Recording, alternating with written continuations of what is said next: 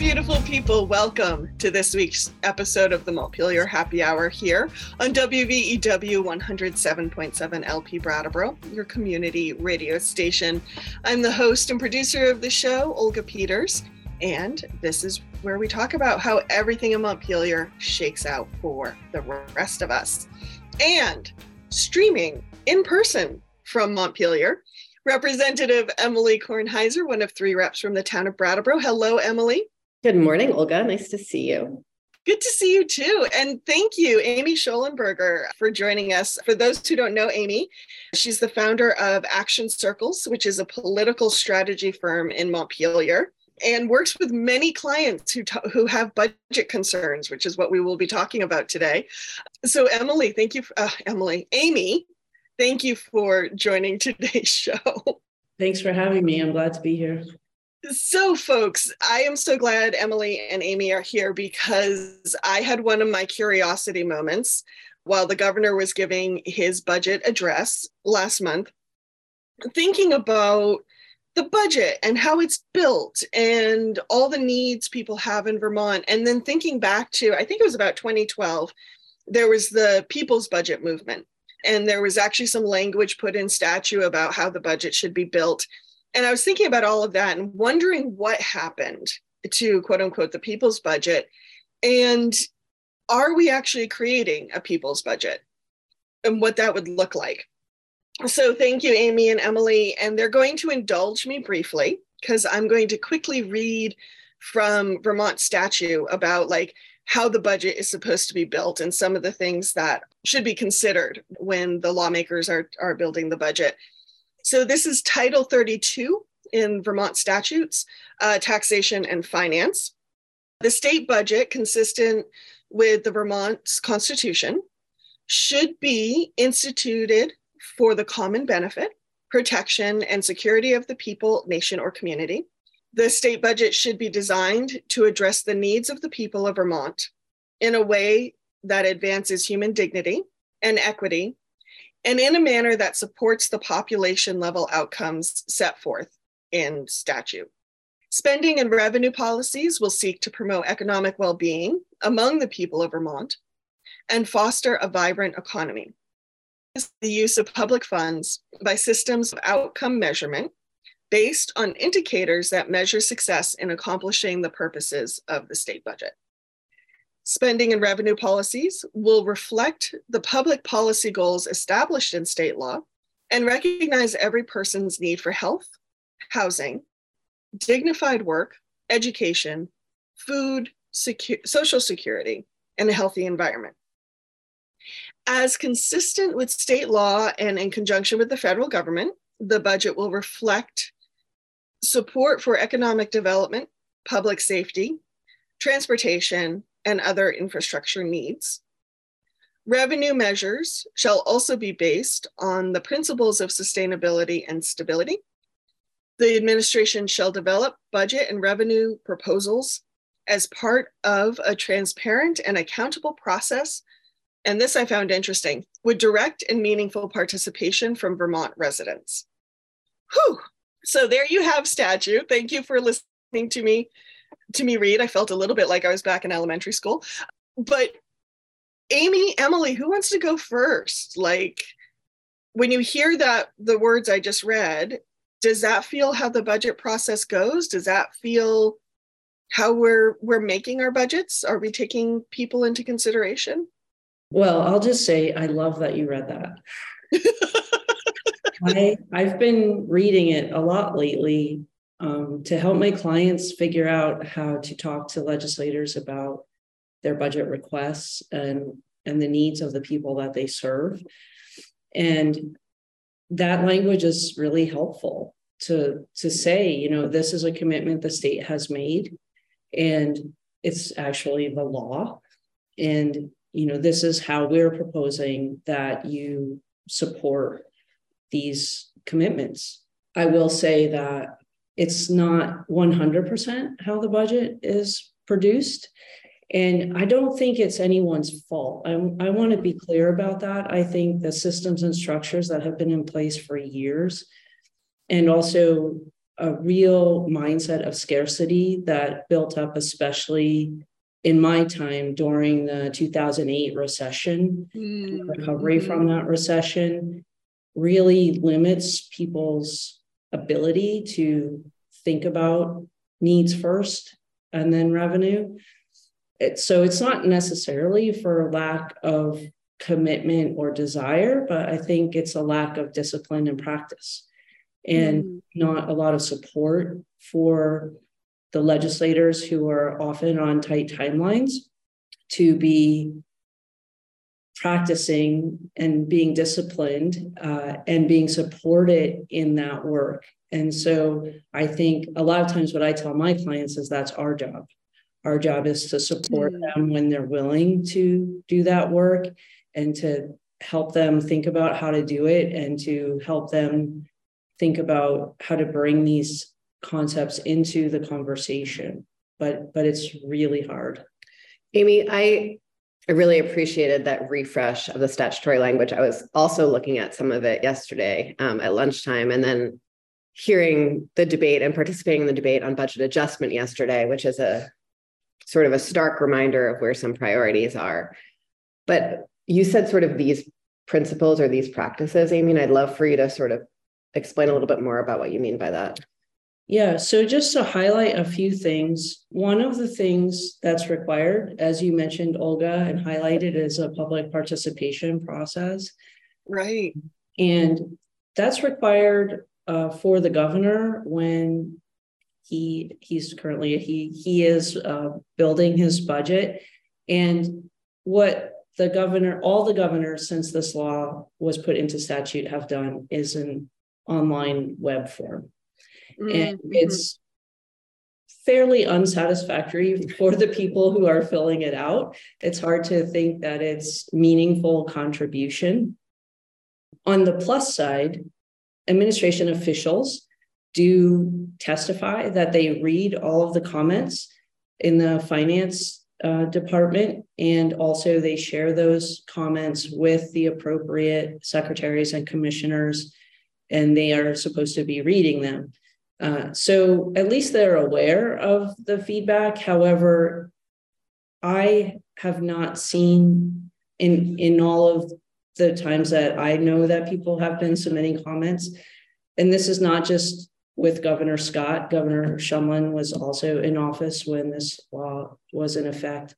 So it's been about the same. There hasn't been any tangible result in the governor's budget proposal based on those comments. And one thing I want to flag is part of the reason for that is because that comment portal, they call it a portal, goes live usually right around between Halloween and Thanksgiving. And the administration has already been doing boatloads of work on the budget by the time that portal goes live. And so, oh, wow.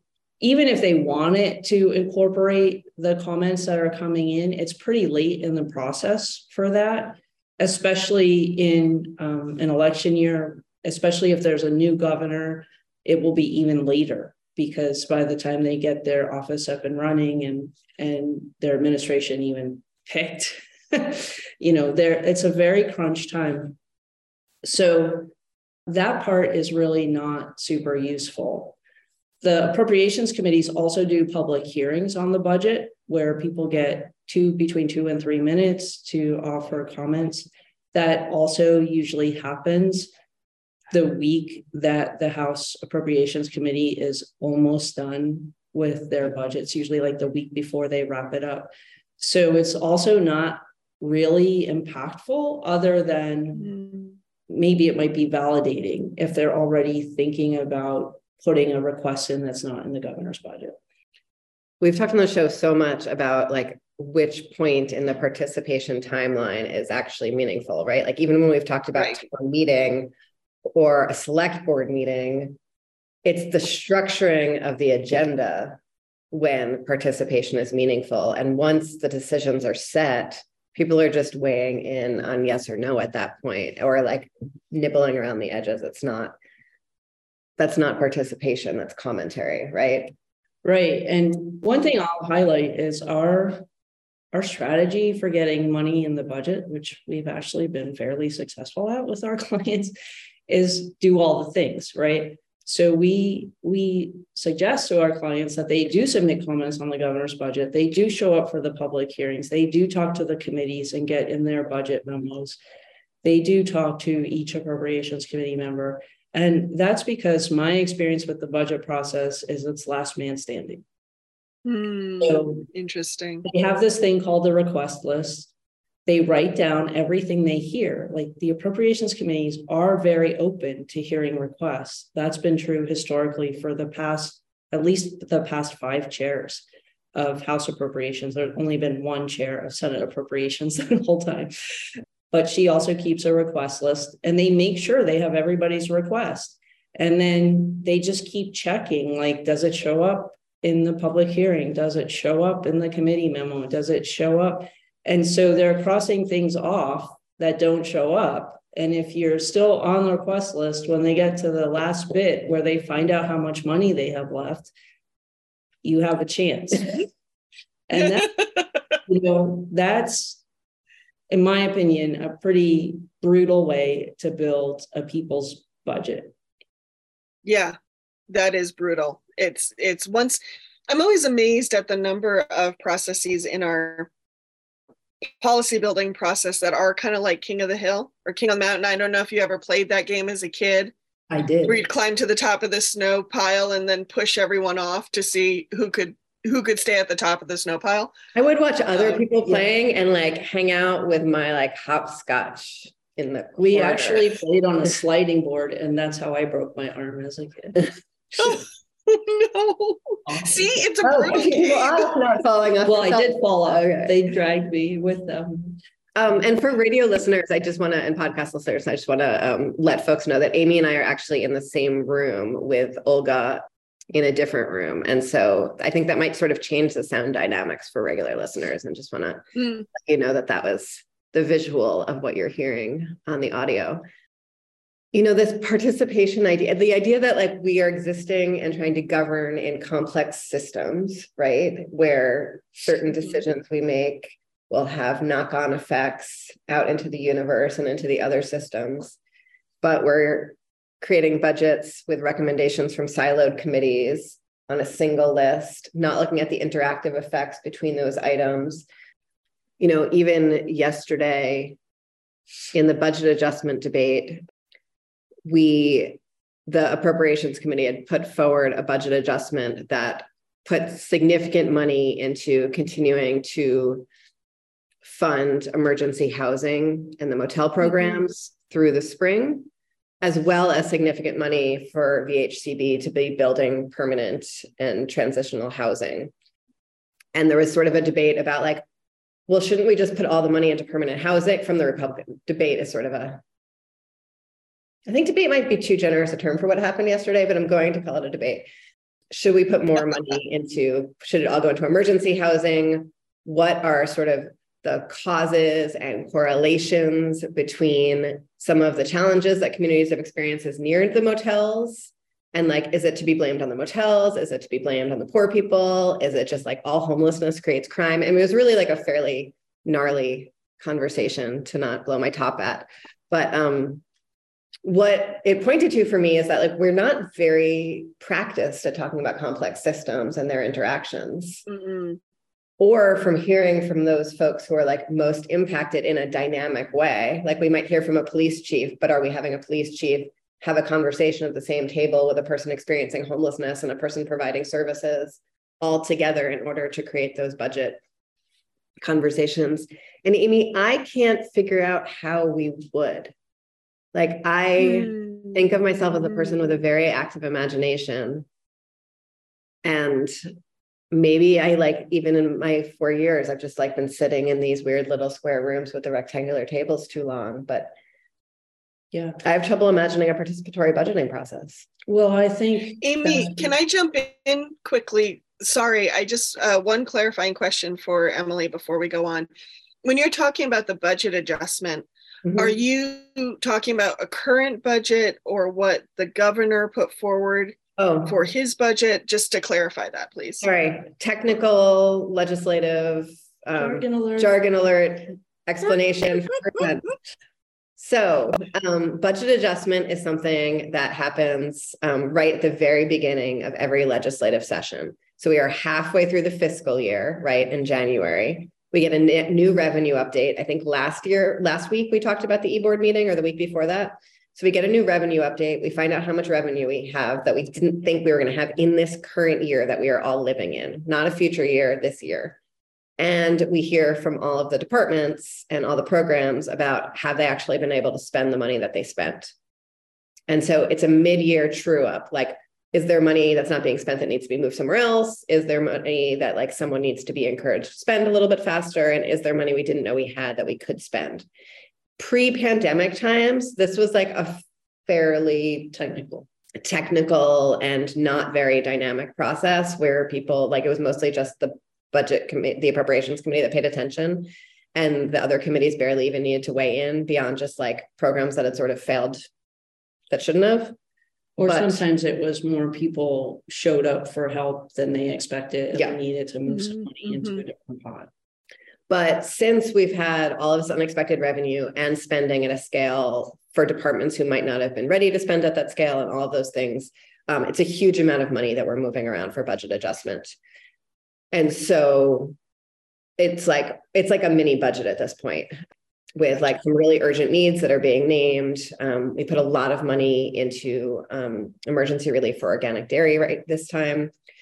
So it becomes like almost an exercise in the it becomes essentially the same both politically and technically as the budget, except it happens in the course of like 3 weeks. And this time around, it happened with an appropriations committee that was really brand new. I experienced chair and a couple other experienced members, but some actually brand new members on appropriation, newly elected. So it was that like, sounds intense. It was a wild journey. And I think it was, reflected some like really core values that I was like really heartened to see put in there. Mm-hmm. Thank you, Emily. And Amy, thank you for letting me interrupt. No, that's important that people understand what's going on. So yeah, to go back to Emily's question about the structure, I think the thing to remember is that the structure was designed by older white men in power who wanted to keep power sitting with them, right?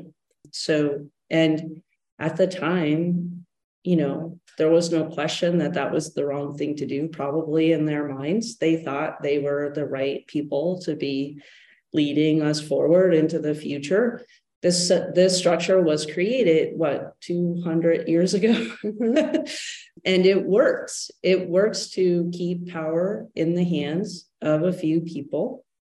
However, one thing that I love about the rules of how the committees work in the State House is there's always a way, without breaking the rules, to shift the power in the room.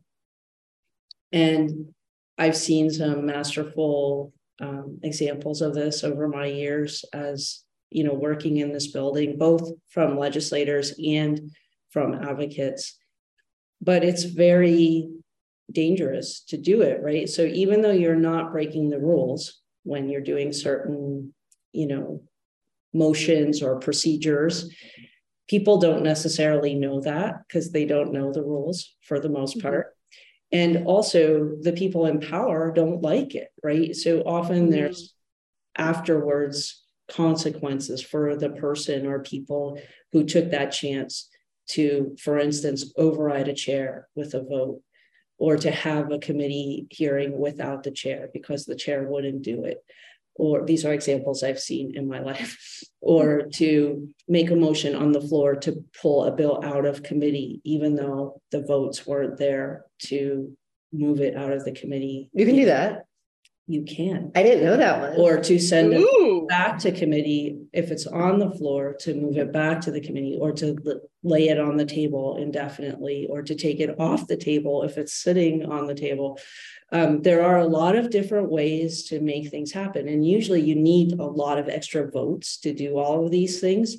And so you have to work really hard to convince people that it's worth it. And sometimes it's worth it and sometimes it's not. But the structure is designed to make it very difficult for people like the folks Emily was talking about to be heard, right? Because there's a few people in the building who have the power to decide who gets to speak. Literally, they have to call on people. If they don't call on you, you can't speak. So I think that if you really want to get to that creative and real public participation, you either have to go outside of that structure, and that's been happening more in the caucuses. So there are more and more caucuses, and more of the caucuses are allowing non-legislators to participate in meaningful ways. So that's helpful. And I think also some legislators are just spending more time meeting with people individually, or going on field trips, or having coffee hours. Like, I'm seeing more and more and more of that. And I think that's great, and also kind of a shame, because that's uncompensated work for the legislators who are willing to do that. And they're not compensated that much in the first place for the work they're supposed to be doing in the State House. And so it doesn't necessarily make it possible for that to be a regular thing, because only the people who can afford to do that, or who are willing to do it even though they can't afford it, are the ones that are participating in these things. I remember my first year, I think I was trying to understand some piece of the budget, like really right before the budget vote. And I asked someone on the appropriations committee, like, where is this and how do I find it? Because there's a spreadsheet, but then there's a lot of documents and they're all coded. And they told me, and then I was like, so how do I find that for myself next time? Because I like to be able to figure my own stuff out. And they said, oh no, the whole thing is designed so that even regular members can't ascertain how to find stuff. And that person, that was Matt Schreiber, representative from Rockingham, who was both dark humored and frank. Also the person who told me that I had to be willing to drown my babies in a bathtub. I think maybe that same week, but the fact that that was just sort of said aloud by someone who had been on the appropriations committee for quite a long time, and is still I still find that to be true. It's fairly incomprehensible how to find something in there. I will just put a plug in that we sometimes do webinars about how to find things in the budget. And is that on Action Circle's websites, or where people can find? Yeah, okay, we don't have any scheduled at this moment, but we do often offer them. And also, if you're a person and you're trying to find something in particular, often you can just email me and I'll help you. Thanks, Amy. I didn't know that. That's Thank you. And then the other piece sort of that, to build on what you said, Amy, I was talking to one of your colleagues yesterday about participation and letting Vermonters know about what we were doing, and just how to even talk about the budget and revenue in a way that was meaningful to anyone outside of this building. And one, they seemed surprised and excited that I was yes, I want to do all of those things. And then I was I can't do that by myself. I already spend my whole weekend catching up on emails and writing things so that they sound reasonable to normal people. But I think a huge number of my colleagues would be willing to sort of spread that information, to start talking about things in a way that was accessible, if we had the human capacity to do that. And so we don't have communication staff, we don't have political staff. And so the governor is constant, and not just the governor, but a number of people in power are putting forward this constant scarcity narrative related to our budgeting process. And it takes effort to draft communications that don't come from that frame, because we all default back to that frame because we've all been living in this America for a long time. And so to actually do the work to just even write and share and communicate with constituents from that perspective takes a certain degree of effort. And so even if we just had more materials floating around the universe for us to talk about things that way, that would make a big difference. That's true. It's definitely something we work on. Yeah. But it's walking into a 10-foot wave. It's the scarcity mindset is crashing over your head, and you're saying, wait, no, there's actually plenty of money out there. And I just want to flag that there is actually plenty of money out there. So we have more revenues coming in than we've ever had right now.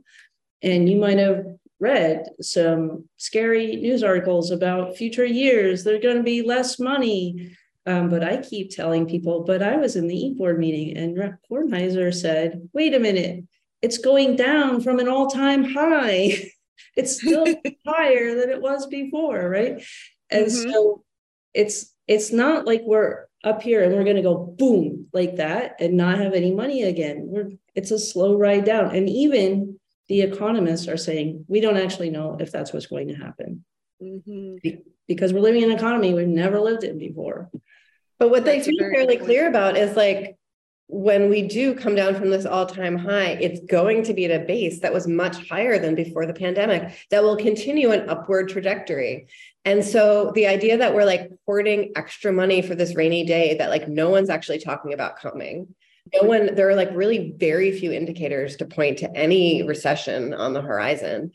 And yet like somehow there's just like this desperate fear that we need to be like acting like dragons. It's really hard. I just want to point out that the last House Appropriations Chair, actually Kitty Toll, was obsessed with the rainy day fund and filled it up. So it's full already. We have a rainy day fund. Waiting for a rainy day. And, I just think there's more likelihood of a rainy day happening if we're not taking care of our people, because that's the crisis that's looming. It's not a lack of money that's looming. What's looming is that so many pieces of our government functions have been underfunded for so many years, and nobody is doing the assessment to see what do we actually need to do to bring our government up to working order. And I'll say, frankly, Amy, I've asked community partners a few times. I've said, so I know that you keep on saying that you need more money. I hear you need more money. I also know you're not meeting your contractual obligations because you can't, because you don't have enough money to do that.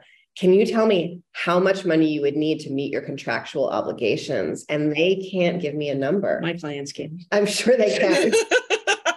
That's the exercise we do.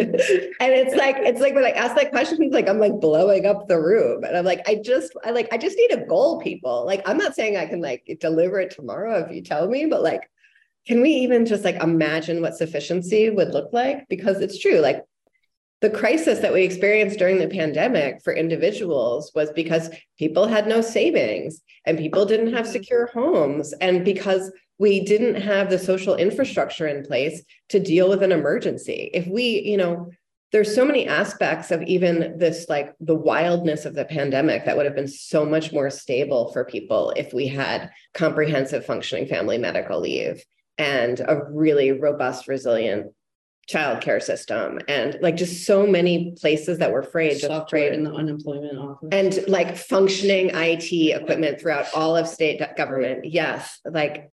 And so, yeah, it's true. Like that's the rainy day. The rainy day is that like the duct tape and baling twine that holds the state together just like finally gives out, rather than a rainy day that's about, rich people getting slightly less rich. Amy, Emily, thank you. That was such a great thoughts to end this first half of the show on. Unfortunately, we have to hear, not unfortunately, but unfortunately, we have to end the conversation for a moment and then hear from our underwriters on WVEW 107.7 LP Brattleboro, your community radio station. We will be right back.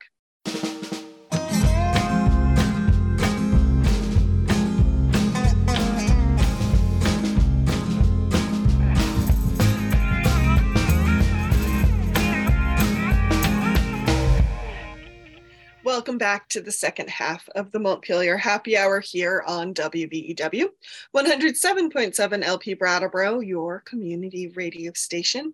You can also find us on BCTV, and thanks to BCTV, you can also find us on many of the PEG stations around Vermont and a little other places in New England. You can find us wherever you want to subscribe to your podcasts. And in fact, if there's any listeners who listen to us through Podcast Addict, they've been reaching out to me, and I see some listeners on there, but I don't know much about the service, so I would love to hear more about it. Drop us a line at the montpelierhappyhour@gmail.com. And I just want to quickly say, I know we're in the middle of a cold snap here on Friday, February 3rd.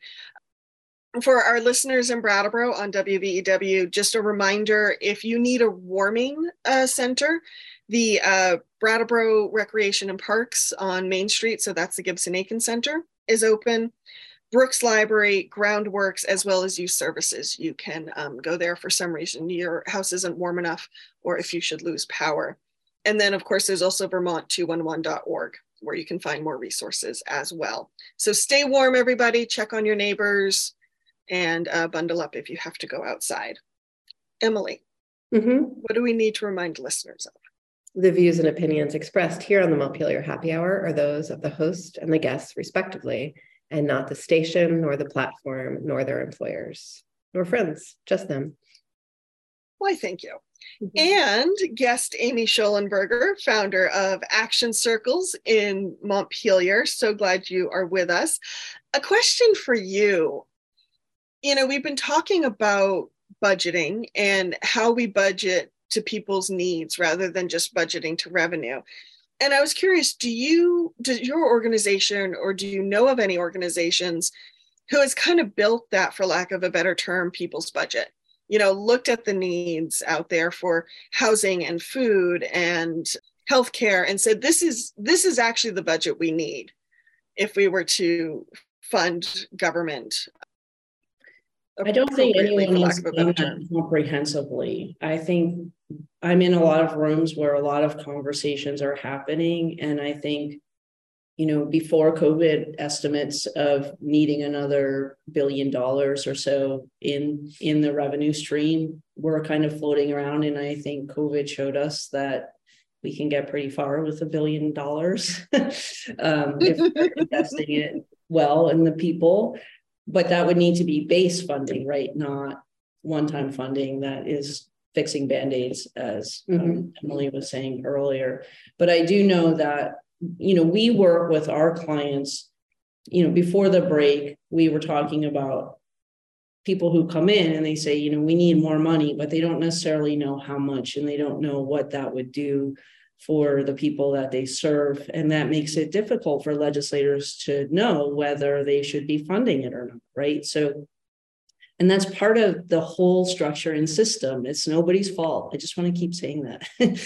You know, if it is somebody's fault, it's like somebody a long time ago's fault.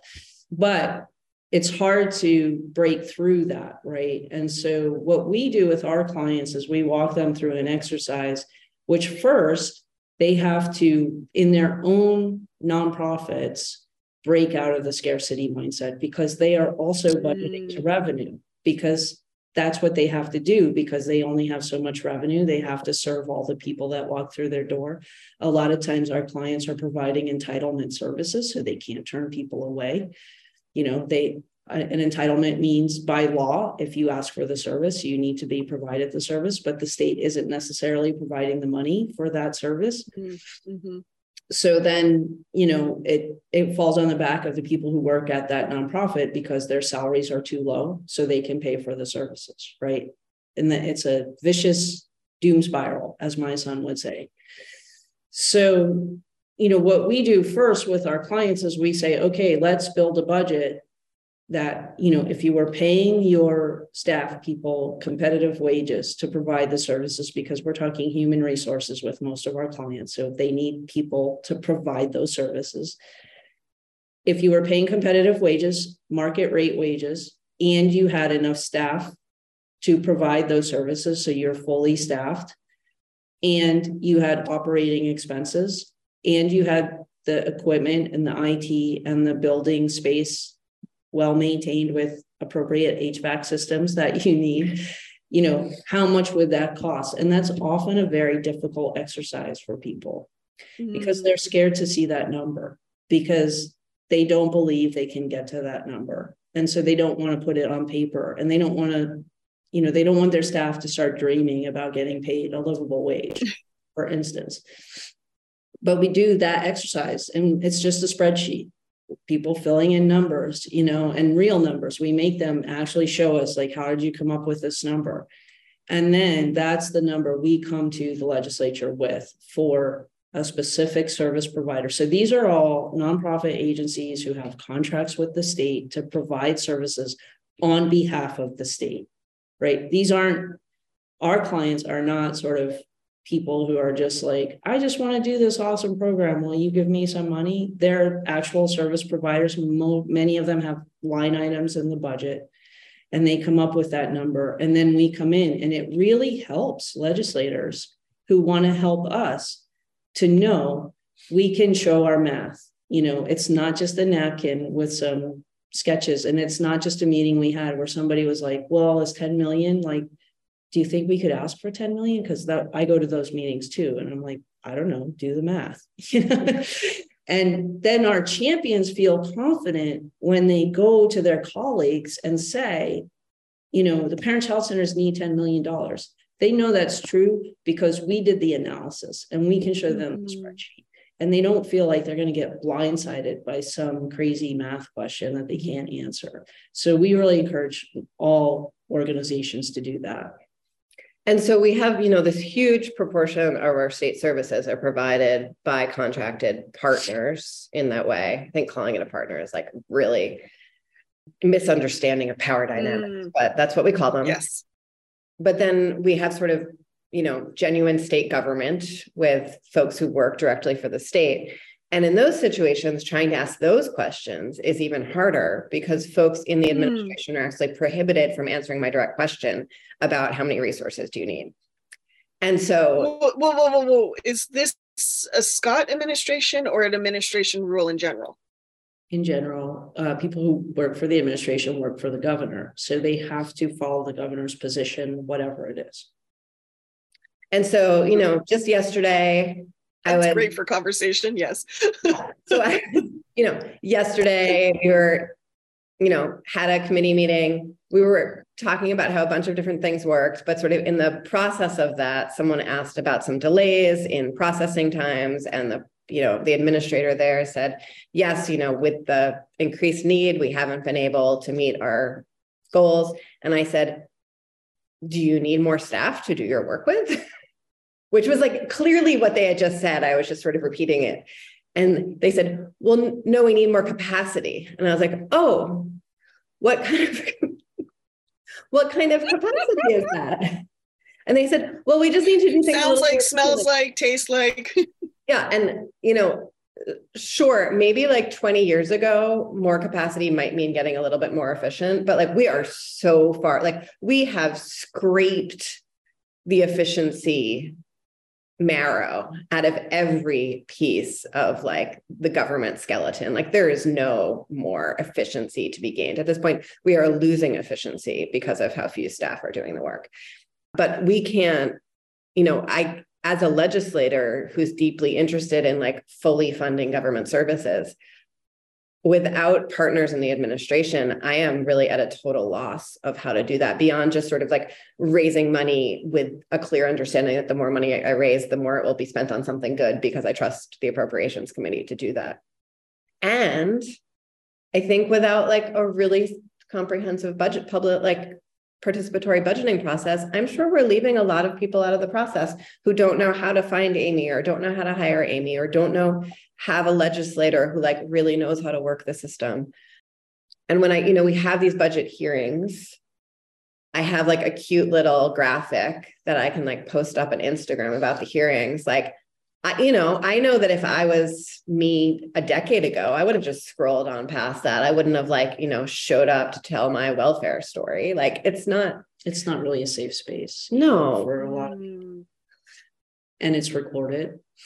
So that's something that we're, it's something I think about a lot is how to make that space safer for people. And we do a lot of things like prepping people, telling them what it's going to look like when they get there. Sometimes we'll have people go sit next to them, which is not really allowed, but we'll do it anyway. Sometimes we'll talk to the chair if there's a special need or something, but that's like one-on-one advocacy, right? And it's not something where the structure is set up to welcome people in. Like there are, for instance, sign language interpreters available, but it's not easy to know that or get one. And you have to do it ahead of time. And there's not often a lot of notice for the budget public hearing. Sometimes it's only 2 days. So even if you know you can get one, you might, and you go through the process, you might not get one in time, right? And so I think there's just like a lot of unraveling that would need to happen to make it truly inclusive and truly participatory. And I think it would need to question the entire structure of how decisions are made, and then again, that goes back to like, what are we actually expecting from basically a volunteer corps of legislators, right? Who this is meant to be a part-time job. It's not a part-time job already. And also because we have a legislature made up of regular people from all walks of life, some of them have facilitation skills and some of them don't. And some of them have more experience being inclusive and welcoming, and some of them don't. And, what is it realistic to expect from people, and what kinds of support would they need, and where would they get it from? I am always amazed at, Vermont has run on volunteer labor in so many aspects of its public life. And I think there was a time in Vermont's history where that actually made sense based on population and based on how complex our systems were. But our systems have become so complex and our challenges are so complex that I'm just amazed at what we expect people to do with very little assistance and very little compensation in many forms, however you want to define compensation. And I would love to see just more robust support for folks at all levels of public life. Yeah, I mean, so in terms of sort of as a legislator and my capacity, I would love to have health insurance, and I would love to get paid for the full-time work that I'm doing. And I am absolutely doing this full-time. But that wouldn't actually be enough for me to shift this. What I would need is like robust staff capacity and the ability to engage with like a wide swath of my community in a way that they would have the ability to show up as well. And so part of that is just like shifting I really do believe that until we can shift the economy so everyone is sort of economically secure, it's going to be really hard to have robust participation because people are too busy struggling for the most part to show up for stuff. But it's also like, making sure that people are compensated for their participation time at whatever level and supported in it. Like I have a friend from Brattleboro who came up in an absolutely like salaried professional capacity to testify this week. And she'd never come up before. And we spent like a long time on the phone, me talking her through like what it would look like to walk in the building. I met her at the front door. I showed her to the committee room. I showed her where the code, and she's like a fully, comfortable middle-class professional who's like been in a million meeting rooms in her life. And she still was incredibly intimidated by the process. She also now is like absolutely hopelessly in love and like maybe will run for office and like thought it was but like there's velvet chairs and these like terrifying old men in portraits hanging on the wall. And like until you have someone showing you that it's just another place, it's really hard for it to feel that way. Lots of closed doors. A lot of closed doors, and all of them can be opened. Like everyone has the right to open and close any of the doors in this building anytime, but like it takes a lot of ego to do that, like a lot of ego. Hey, Olga, can I go back to something you did at the very beginning when you were reading the language? Yes. Because and it's related to a question that was asked about, like, has anybody done this assessment of like how much money do we really need? And I just remembered that I wanted to mention the current services budget, which is also a requirement. So the governor, when he submits his budget to the legislature, is also meant to submit what's called a current services budget. And what that looks like now is basically a one-page spreadsheet in very tiny type in the executive budget book, which is like a little cute bound book. It's like a summary of the budget. It's basically like his speech, and that current services budget in its current form, not just Governor Scott, Governor Shumlin also did this, is basically like, here's what it would look like if we level fund everything, which we could all see on our own. We don't need that little tiny spreadsheet. But what it was meant to be when the People's Budget campaign was running, the current services budget was meant to be, what would it cost to provide all of the services that are in state statute, which the state has committed to providing to the people of Vermont, if all of the people in Vermont who needed those services access those services. That's what the current services budget is supposed to be, and it's never been done, and it's in statute. Just saying. Interesting. The second thing I wanted to point out is also in the language that you read, the governor is supposed to present with his budget a revenue package. Indeed he is. And in all my years here, I think I've only ever seen one. And it was very specific to a proposal, but that's not happening either. And I don't want to be extreme and say the governor's breaking the law, but his no new taxes, it's not just him, it's been previous governors. I don't need to be focusing on any particular governor, but when a governor says no new taxes, when they submit the budget, they are violating the statute that says they are meant to propose a revenue package with the budget to fund what they're saying the people of Vermont need, per all that wonderful language that you read, right? That is not happening. And even if that one piece happened, things would change dramatically. I'm always amazed at how much we get done when we don't actually have any information to inform what we're doing. It's remarkable. Do we know why these things aren't happening? I mean, to be fair, does the governor have the staff to make this happen? Do we know why this isn't happening, basically? So what the administration says is that we don't need any new revenue in order to provide the services that we need to provide. Okay. And I've asked the question publicly and gotten that answer publicly. Then in fact, we can provide the services that we need to provide and cut taxes. I think anyone who's existed in any interaction with government knows that to not be true. And so that's sort of the scenario. It's also, we have no accountability arm built into our legislative process. And so there are violations of statute all over the place. It's this is one sort of extreme version that I think is also very helpful in the context of this conversation.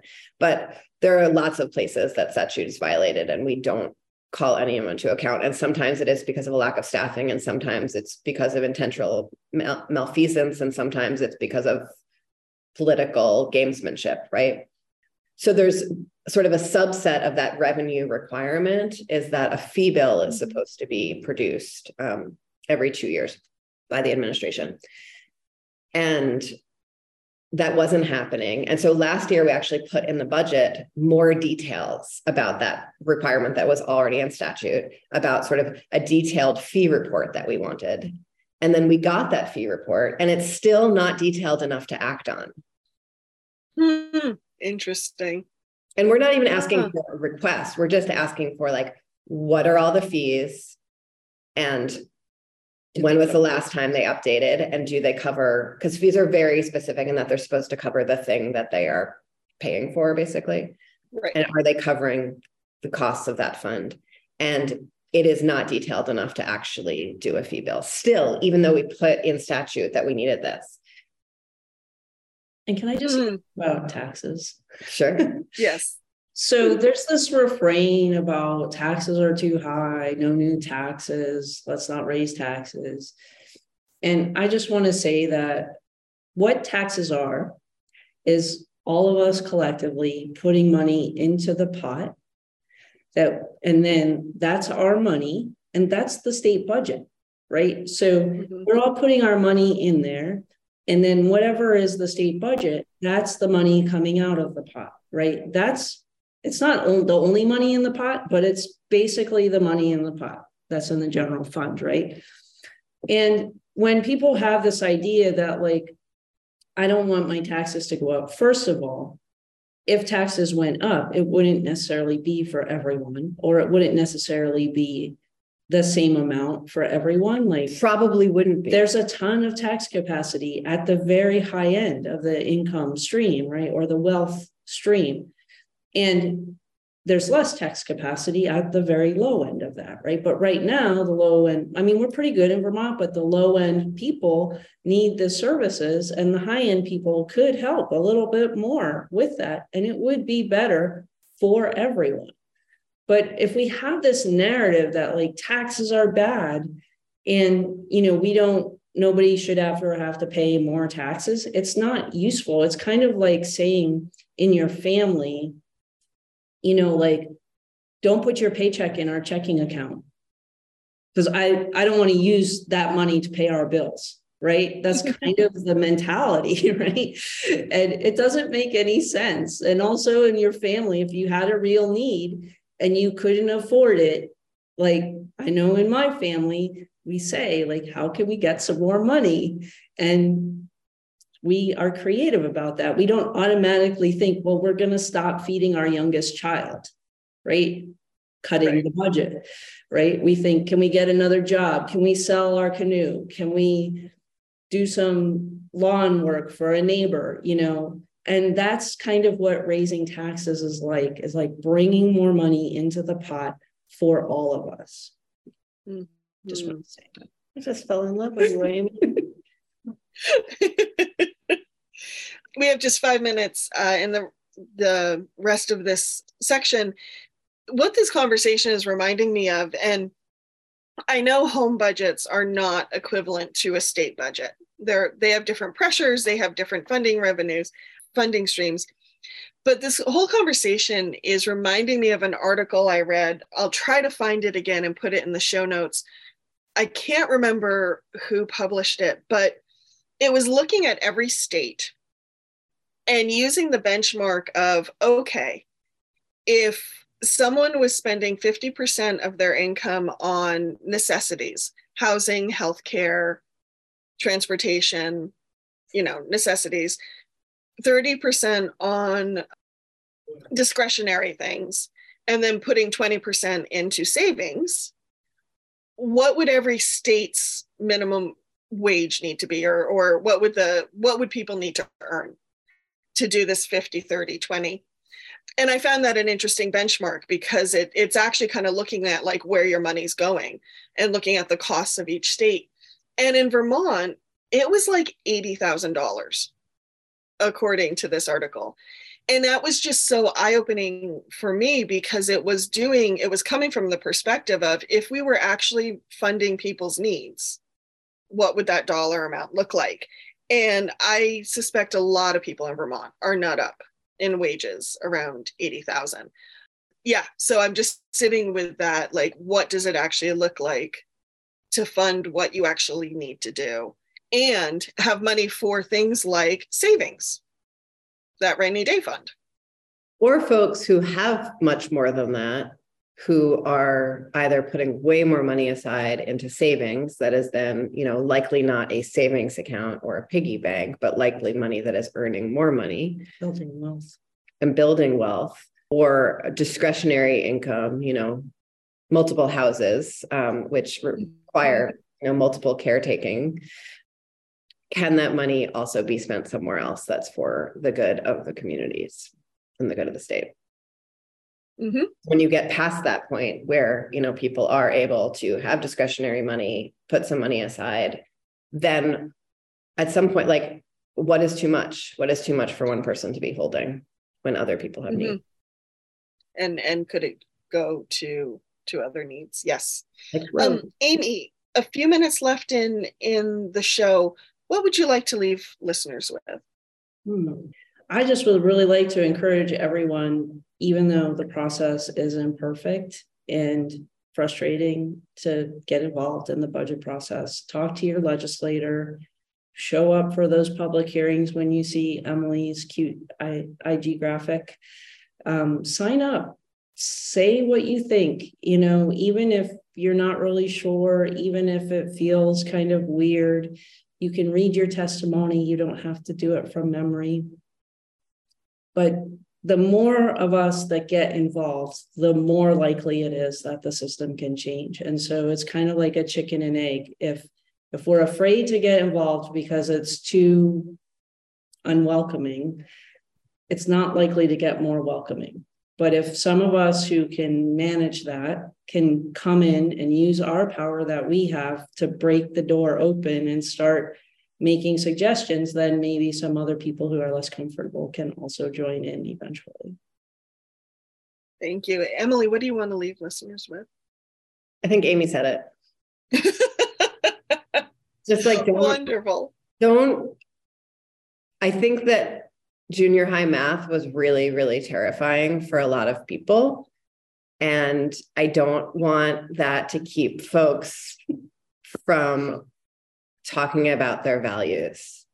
Mm-hmm. And that's what budgets are. That's what taxes are. It is absolutely a way that we realize our values and our needs, and we can talk about it that way. We don't need to talk about it with algebra. So like, don't be scared away just because you don't like multiplying. Thank you. Amy Shollenberger, founder of Action Circles in Montpelier. If people want to learn more about you or your organization, where can they go? action-circles.com. Wonderful. And Emily, if people want to reach out to you. Folks can go to emilykornheiser.org and you can find links to all my social media, sign up for my newsletter, get in touch via email or phone.